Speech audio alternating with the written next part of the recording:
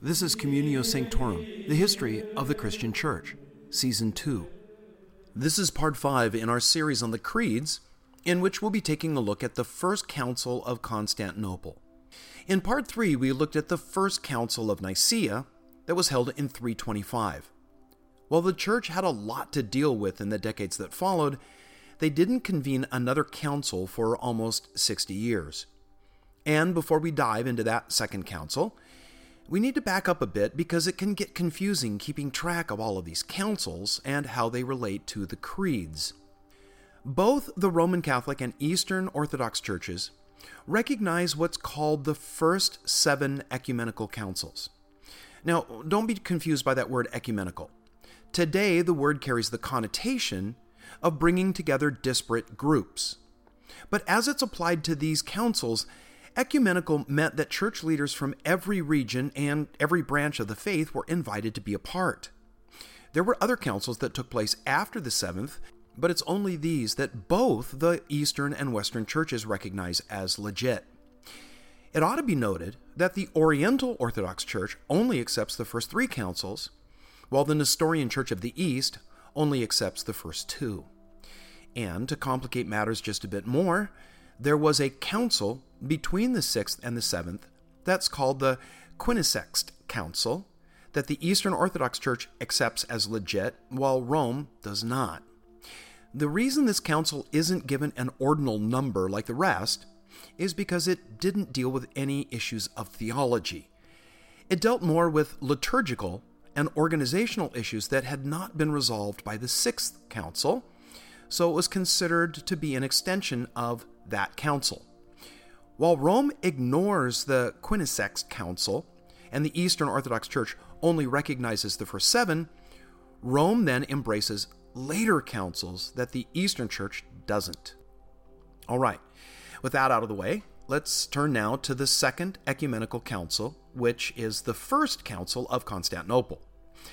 As you'll remember from a couple of episodes ago, the Council of Nicaea in 325 addressed the challenge of Arianism and the identity of Christ. They settled on the wording for their creed that Jesus was very God of very God. Contrary to what the heretic Arius taught, Christ wasn't a created being that God then used to create everything else.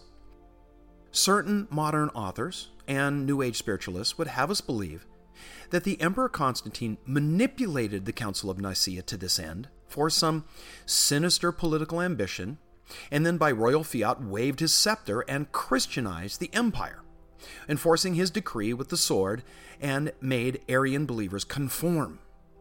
But as we've seen, that's just not the case, not by a mile. The fact is, the problem of Arianism remained, and over the next decades, Roman emperors favored a form of Arianism. It was they who persecuted Nicene Christians, not the other way around.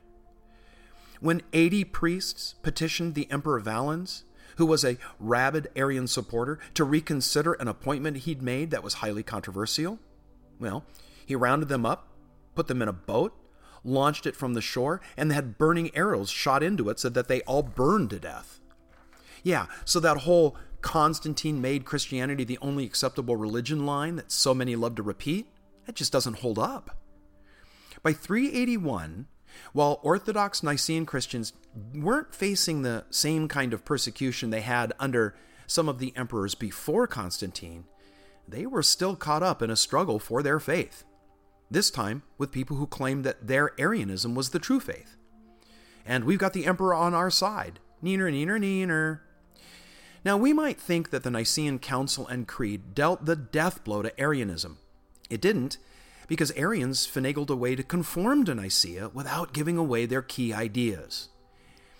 Arius had taught that Christ was a created being. Some Arians, who came to be called the Semi-Arians, claimed that Christ was like God.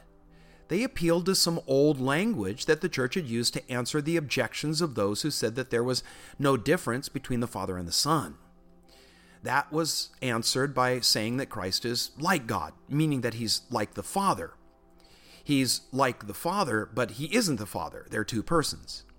Well, that language, which had been accepted by earlier Christians, was picked up by the semi-Arians, who had become the new standard bearers for Arianism. And they said, hey, look, we're only saying the same thing that earlier Christians said. You can't condemn us without condemning them too. But of course, they applied the phrase like God to a completely different application. They weren't saying the same thing as those earlier Christians. At first, the Orthodox Nicene church leaders showed the semi-Arians grace and accepted them as Orthodox believers. But it didn't take long before the true colors of the Arians came out. What outed them was their position on the Holy Spirit. Now, Nicaea hadn't said much about the Spirit, only that the Orthodox believe in him as a member of the Trinity. But the super precise verbiage that had marked their identification of Christ was absent in regard to the Spirit. Arians, on the other hand, clinging tenaciously to a single person as God, said that the Holy Spirit was merely an impersonal force, a kind of spiritual influence. The Orthodox understood the biblical teaching that the Holy Spirit is a person who is co-equal with the Father and the Son. They regarded the Holy Spirit as the third person of the Trinity. So, another council was called after the death of the Arian Emperor Valens to settle the issue. To be fair, let's give the Arians some ground to stand on to present their case for why the Holy Spirit ought to be regarded as a force rather than a divine person. Joel chapter 2, verse 28 is quoted in Acts 2 and has God promising, I will pour out my Spirit on all people. Well, the Arians asked, how can a person be poured out? In Psalm 51, David asked God not to take the Holy Spirit from him. Now, that seems to say that the Spirit is something that God uses rather than a person who acts. In the New Testament, the Spirit seems to be described as a state of being, like when the disciples are filled with the Spirit and that the Spirit can be quenched. The Arians maintained that if such passages referred to a person, it would be unlike any other person we've ever encountered, to the point where we'd have to redefine what it means to be a person. The Arians then looked outside of Scripture to the way that the Holy Spirit was spoken of in some of the church traditions and rituals. Oftentimes, the wording of such applied better to a power or a force than to a person. For example, a 3rd century liturgy spoke of the church as the place where the Spirit abounds. Well, that kind of language just is never used for the Father and the Son. Another reason the Arians managed to get away with all of this for a while was because, to be frank, the church didn't possess a full-orbed, well-rounded, and thoroughly biblical theology for the Holy Spirit yet. It was this controversy that helped develop it. That came when Orthodox church leaders went to Scripture to see what it taught about the Holy Spirit. And while there were verses that could be understood as referring to an impersonal spirit, Gregory of Nazianzus found many more passages that cast the Spirit in personal terms that could not be connected to a mere force or power. A greater thing can do a lesser, but a lesser thing cannot do a greater. A person can do something a mere power or force can do, but a mere force cannot do what only a person can do. So the Bible said that the Holy Spirit can be grieved, can be lied to. The Spirit can speak, and the Spirit consoles. And if the Arians wanted to appeal to long-standing church rituals to back up their position, what about the fact that since the beginning, new believers were baptized in the name of the Father, the Son, and the Holy Spirit? During the discussions of the First Council of Constantinople, Orthodox church leaders were concerned that the Arian doctrine of the Spirit undercut God's promise to personally dwell in and with his people. He didn't send them a force. He came himself in the person of the Spirit. The Christian life isn't merely one that's given some extra juice by the impartation at baptism of a dose of spiritual energy, as the Arians claimed. The Christian life is nothing less than, as Paul had said in Galatians chapter 2, verse 20, Christ himself living in and through us by the person and presence of the Holy Spirit. When it was clear to church leaders that Arianism had resurged and threatened to once again co-opt the faith, they convened a council in early 381. They asked Emperor Theodosius to send out official invitations summoning church leaders. Though Western church leaders did not attend the council, they accepted its conclusions as though they had been present and had participated in ratifying its conclusions.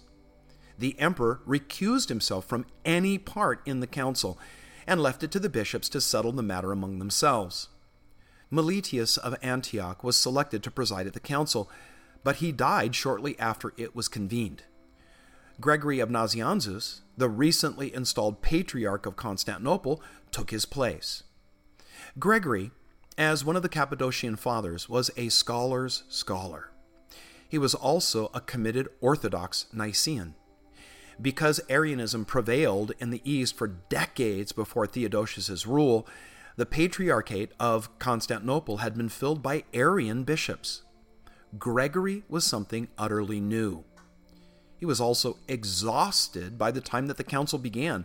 Finding himself suddenly thrust in the role of presiding over it, he regarded the political squabbling over appointing a replacement for Bishop Meletius in the important leadership of the Church of Antioch too much, and he resigned.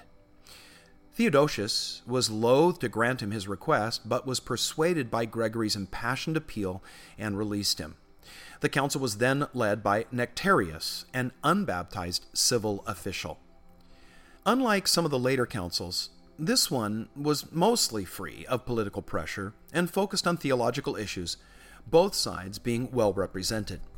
The decision of the council favored the position of the Orthodox, which had been carefully crafted by Gregory of Nazianzus.